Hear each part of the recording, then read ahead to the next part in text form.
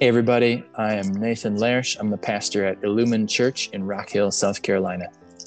And I'm Pastor Josh Schultz here at Mountain View Lutheran in Great Falls, Montana.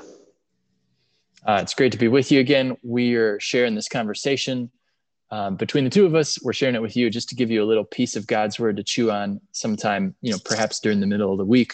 We all know how tough it is to get lots of people together at one time. So we're hoping you can just ponder this whenever you like, whenever it works best for you. So today we're in John chapter 4, verses 1 through 26. Both Josh and I, we both preached on this last Sunday. But I'm just going to recap the story briefly. But it would be great, unless you're driving, to maybe open your Bible, pause this podcast and read it for yourself, verses 1 through 26. Otherwise, if not, that's okay. You could also have your Bible open and listen along as I recap it. But Jesus, very briefly here, he's going from southern Israel to northern Israel. He goes through Samaria. The Bible says he has to go through Samaria. We may talk a little bit more about that. We'll see. He meets this woman. He's all by himself, meets this woman at a well. They start talking. He asks her for a drink. She thinks he's talking about regular water, but he is leading her to better water, spiritual water. Eventually, he's going to show her himself. Jesus says to her, "Go call your husband and come back." She says, "I have no husband." And he tells her life story, even though he had never met her before. She says, "You're a prophet." And they talk a little bit about worship in spirit and in truth. And then she says, "Well, someday the Messiah is going to be coming. Let's just leave this for when he comes." And then Jesus declared, "I, the one speaking to you, I am he." And the story doesn't end there, but that's where verse 26 finishes. So, yeah, I think that's my recap. Josh, Kind of the best that you could do. It's hard to recap a story with a lot of this. And again, if you are able to hit pause and read it on your own, or before or after this, you should go ahead and do that because it's an amazing story. Yeah, and it does go through verse 42. I'll just finish it. Like, she goes back to her village. She brings people, she does bring them. First, she tells them, and some of them believe in Jesus, but then the people from the village came out to Jesus and said, "Hey, stay with us for a while." So he stayed for 2 more days. And based on everything Jesus told them over those 2 days, which the Bible doesn't tell us exactly what it is, but all these people in this village believe in Jesus as the Messiah, as their Savior, as the Savior of the world, based on what Jesus said. And Jesus really proved to them that he is greater than every other teacher they'd ever heard. He's just the greatest of all time, greater than everything, and that he is the Savior and their God. So, but woven throughout this story is the fact that Jesus was Jewish, and he's in a place called Samaria, which is a big deal. Right. And, to understand the context of it, I mean, this goes back hundreds and hundreds of years.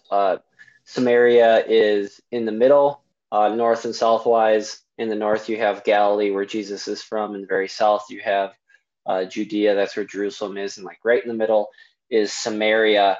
And there's a high concentration of Jewish people in Galilee and Judea, but in Samaria, obviously, that's where the Samaritans lived. And if you go back, 700 years before this, that's when the northern kingdom of Israel fell, got carried off in exile, and they never came back.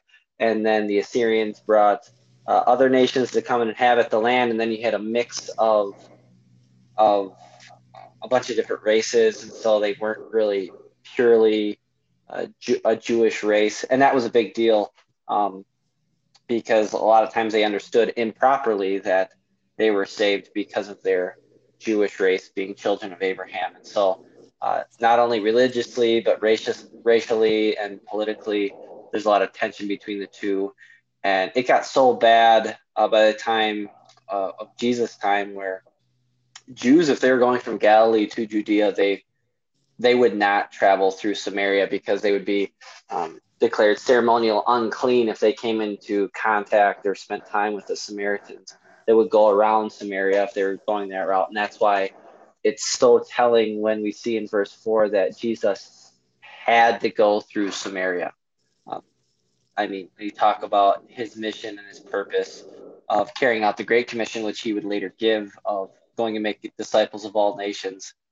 That's exactly what he's doing right here. Nothing would stop Jesus. There is no, you should say, religious or political or here racial lines that he wouldn't cross to tell somebody about himself.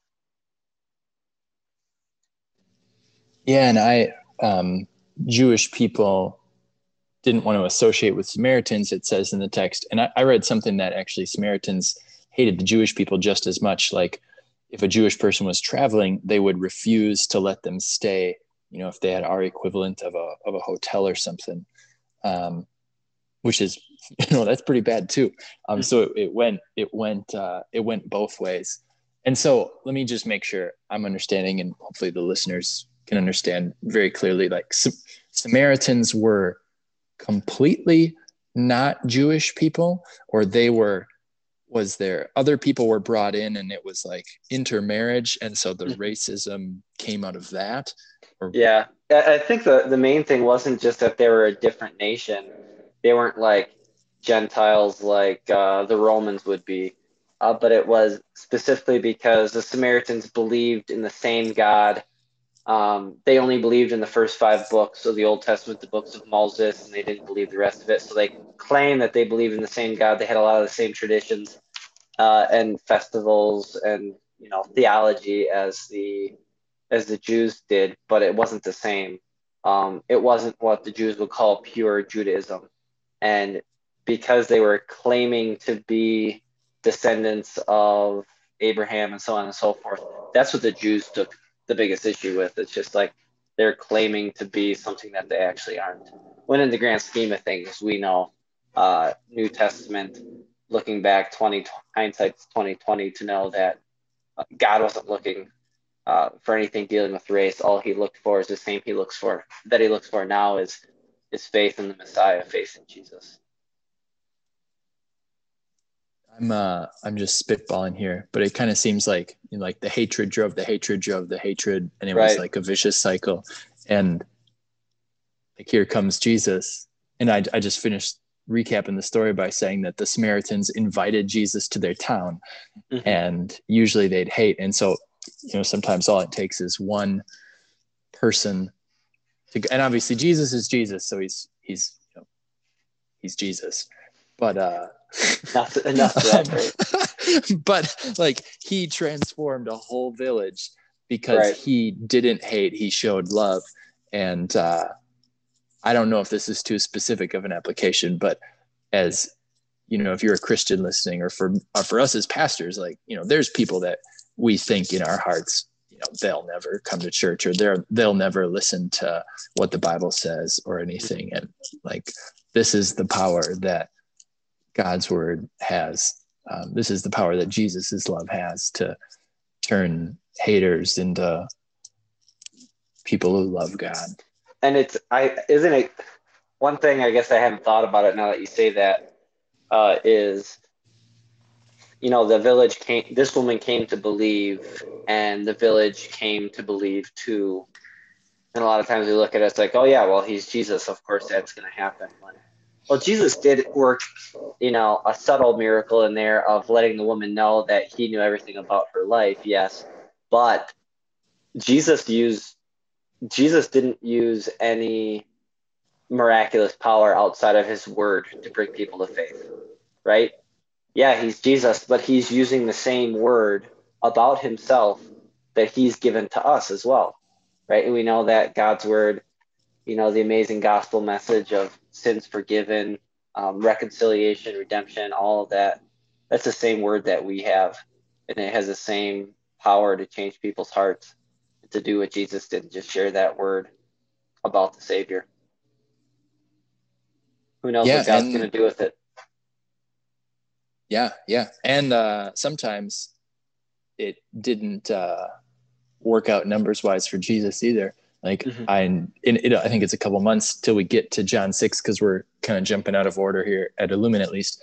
But chapter 6, Jesus preaches a sermon And I think there were thousands of people there. And after he preached the sermon, everybody left except the disciples. And he says, "Are you guys going to leave too?" Like, his church shrunk. Like, it was 1/100th of what it had been before he preached the sermon. Right. That's a whole nother topic. And well, we might get to it. All right, let's get into the story here.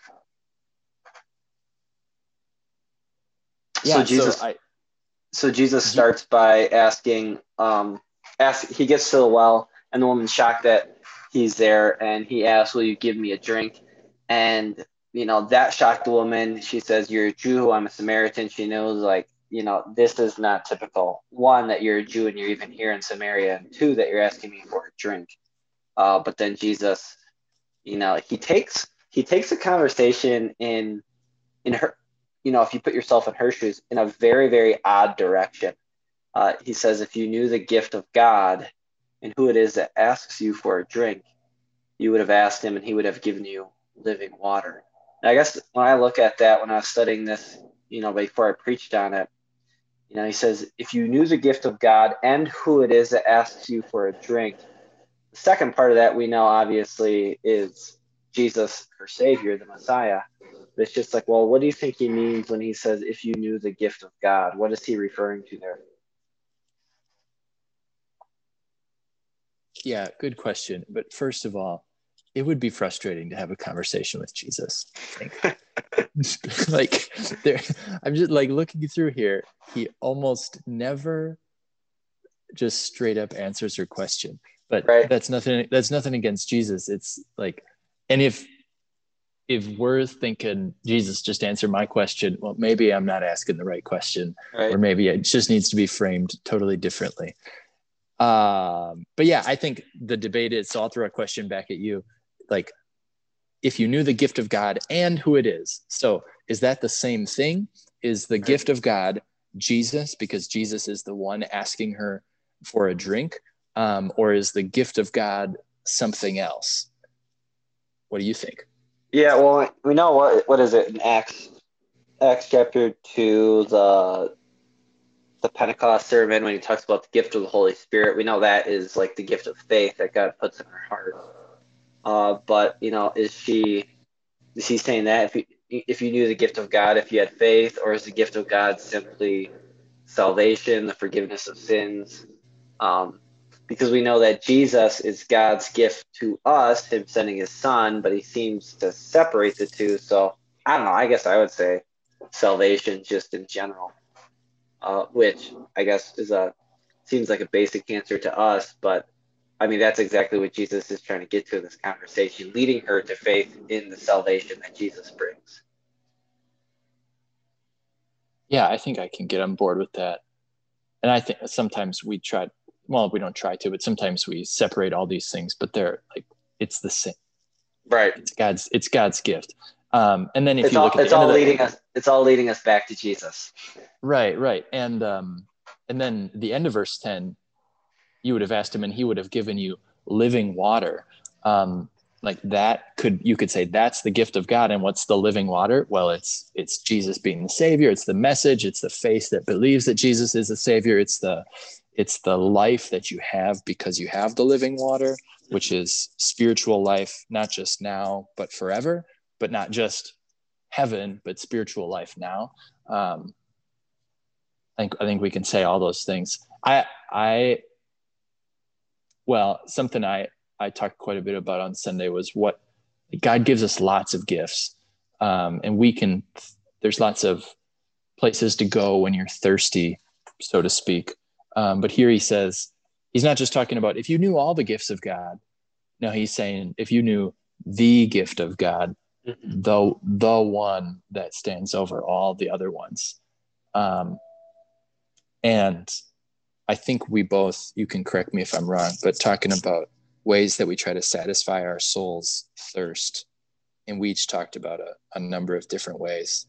And I'll be honest, I if any of Illumined people listen to this, now they know I got the example from you. But like as pastors, we want to be good pastors, but we can sinfully like base our identity on if we get feedback or compliments, or if people tell us that we're serving them well, or that if we're meaningful to them. And other people do that too in all their different identities, like as a parent or student or employee. Like you want to know that you're doing a good job and that people are helped by you.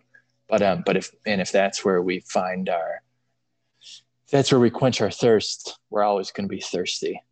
Mm-hmm. But anyhow, it's a gift to, or it's a blessing, I guess, to know that you're important to people and things, but the gift of God, that's what Jesus says, like drink up the gift of God.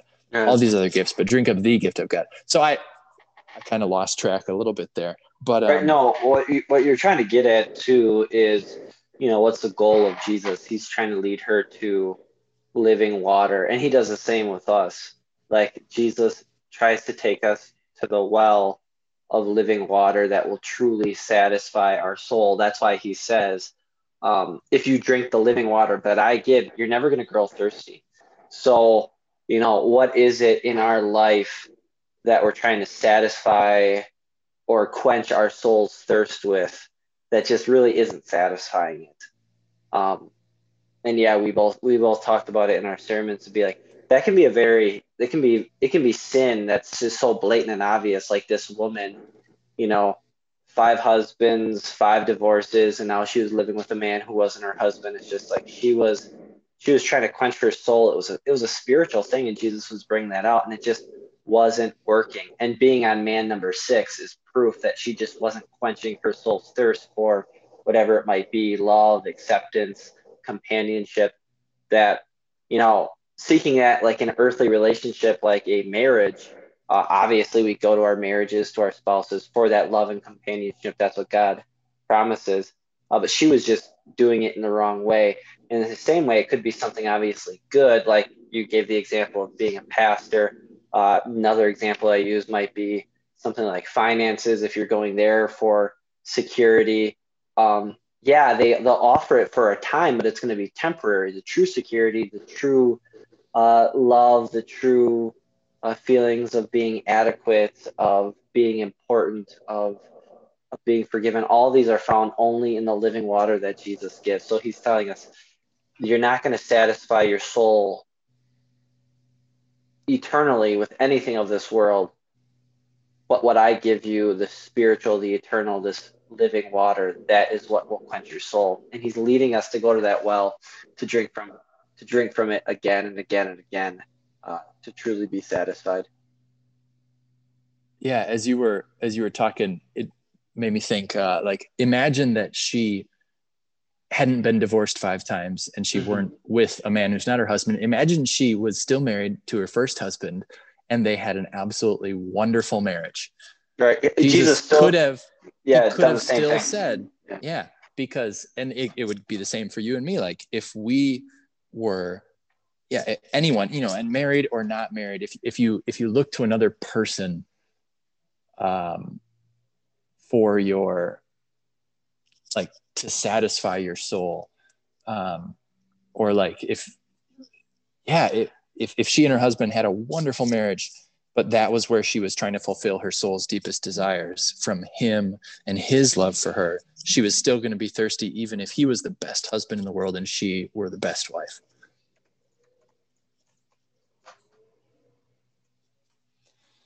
That's good. And I, like, I say this as a pastor, if I really knew the gift of God, like if my faith were perfect, if I perfectly understood God's plan for me for all eternity, I would just not, like, I would be able to face every problem in my life so much better.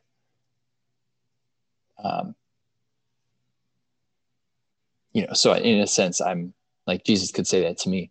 If Nathan, if you knew the gift of God, if you really knew it perfectly and who Jesus is. And what does Jesus do? What does Jesus do with an imperfect faith that we all have? Not that it's not saving, but just like our trust and understanding is imperfect because of our sin. But just to say, he takes that, he gives us something like John chapter 4. He redirects us back to him, back to the living Yeah. water again and Yeah. again and again. Yeah. He says, I am he. I am the gift of God. I am what you are looking for. Like, yeah. And he says it elsewhere in the God, like, come to me, all you who are weary and burdened, and I will give you rest. Just talk about that. Just talk about that moment. You know, he lets her go off kind of on a tangent because she's trying to skirt around the subject as he confronts her sin, and then she starts talking about worshiping and the place of worship, because that was a big hot topic and difference between the Samaritans and the Jews. But then Jesus answers it, but he's leading her to bring out that confession. When I say confession, meaning like what she believes in. She says, I know the Messiah is coming, and when he comes, he's going to explain everything to us. And then, there's that amazing, amazing moment where Jesus says, I, the one speaking to you, I am he. I mean, how do you picture that moment? Because it's just so captivating. Yeah. Like, I wonder if, and we don't hear anything else, if there was more conversation or not. Because the next verse says the disciples returned and were surprised to find him talking with a woman. And then the next verse says, leaving her water jar, which was the reason she was at the well in the first place, the woman went back to the town and then said to the people, come see a man who told me everything I ever did. Could this be the Messiah? So like Jesus, masterfully just gave her a little piece of himself when he knew that she had 5 husbands, et cetera, et cetera. So I don't know if she, did she believe him when he said, I am he? I would guess probably not, like totally. But then as she heard him, she knew there was something and she wanted to hear more. Yeah, because what does she? Because what does she say? She says to the townspeople, "The man told me everything I ever did. Could this be the Messiah?" We can debate that, but you know, did she not have like the true faith in the Messiah yet? Because she did. By the end of this, in a few verses, we're trying to map out where it was in time. Was it a mustard seed faith? Was it a big faith? And she was saying, could this be the Messiah, asking them like, hey, I'm putting a question in front of you and I want you to come and know what I found, that he is the Messiah. It's interesting. But I think it's really interesting how John, like you just stated in 28, he adds that detail that she left her water jar, meaning like that was the whole point that Jesus was making. It's just like, I have something better. Yeah, you're going to need this to survive the day physically, but it's just like, in the end, what you're looking for physically and what you're looking for spiritually, that ain't going to cut it. I'm going to give you something better. And she leaves it because she's found it. Now she wants to bring other people to drink from the living water too. Yeah, the water jar clearly was not that important to her anymore.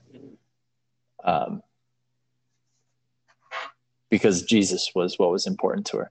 And I kind of a side note, but it can be easy to kind of look down on the woman, but we can't do that too much. And like verse 25, I know that Messiah is coming. Like, here's a woman who believed in God's promise that Messiah was coming, that a savior was coming. Now, what she believed he was going to be like, who knows? But she believed that he was coming. She just didn't know who he was. And there's Jesus to say, I'm the one. And here's what this really means. What Messiah really means in truth.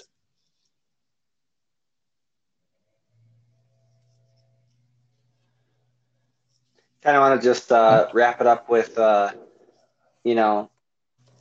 you look at if you go a little farther, verses 39 through 42, says many of the Samaritans from that town believed in him because of the woman's testimony. She said, he told me everything I ever did. So when the Samaritans came to see him, they urged him to stay with him, and he stayed 2 days. And because of his words, many more became believers. They said to the woman, we no longer believe just because of what you said. Now we have heard for ourselves, and we know that this man really is the Savior of the world. Yeah, if you want to do, and I know we've talked a lot about evangelism and telling people about Jesus in our own lives and in our ministries, but you could just look at that and like there's a model for us, right? Hmm. To tell others your testimony of what Jesus has done for you. Yeah, it maybe I'm speaking to myself, but it'd be a helpful thing to write down. Like, someone asks you, what has Jesus done for you? Like, why do you even believe in him? Mm-hmm. What do you say? Isn't that a very common question? They might. I actually was just having a conversation with one of my friends here in Great Falls, and it was, people don't ask me that question as a pastor because, like, okay, I'm a pastor, but it was somebody who was getting grilled by some of the people in his life, being like, why are you going to church? Like, why did you start going to church? Why are you talking about Jesus and believing all this stuff? Like, you used to not, but now you do. And they're just like, what gives? And like, man, that's a very common question that we Christians will have to answer. And it shouldn't be something that people should be asking us, right? People should be asking us, why do you believe what you believe? Because we're living out our faith and we're actually talking about our faith, right? Yep. And that's a perfect opportunity. Yeah, I was texting with someone, doesn't live around here, but I was texting with her on Saturday, and she was like, how's church going? And I talked a little bit about that, and then I asked her, I was pretty forward, but I just said, what do you believe about Jesus? And then she said, I don't really know what to believe about Jesus. I'm not sure how to think about, God and everything. Like, boom, there's an opening. Right. And so what do you say in that situation? So if you're listening, what do you say? Like, maybe go write down 3 sentences right now. What do you say to someone who says, I don't know what to believe about Jesus, which is basically the same thing as asking you, why do you believe in Jesus? Why does he matter? And I think, too, when you talk about just writing like 3 sentences down, that this woman just simply said, all right, this is what happened. This is who this Jew is that met me at the well.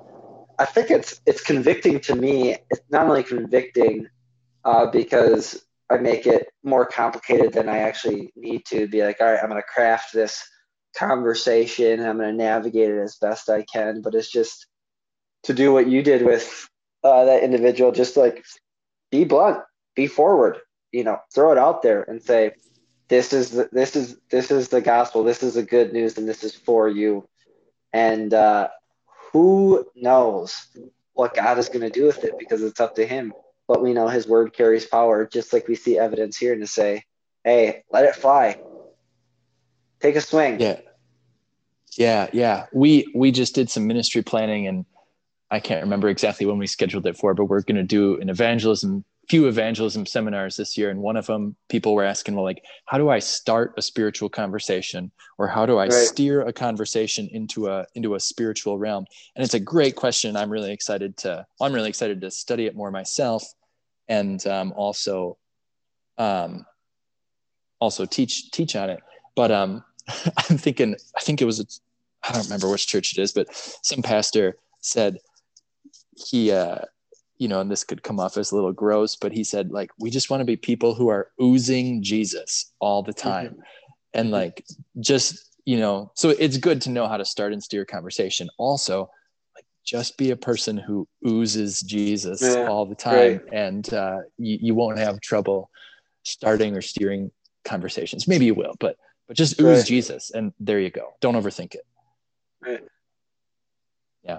All right. I think that's a good place to end. Can you close us out with a prayer? Yeah, let's do that. All right. Thanks.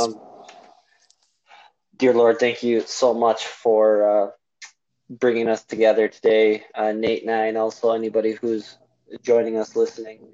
We come to you in prayer because you've promised that we can, as your loved, redeemed, forgiven children, and you promised to hear us. We ask that you would give us the spirit and the heart of Jesus, that he had to go through Samaria. Help us to see some of the dividing and the boundaries, the lines in our lives that we say we won't cross with the gospel, and let us look to Jesus as our reason and motivation to cross it and to tell others about him.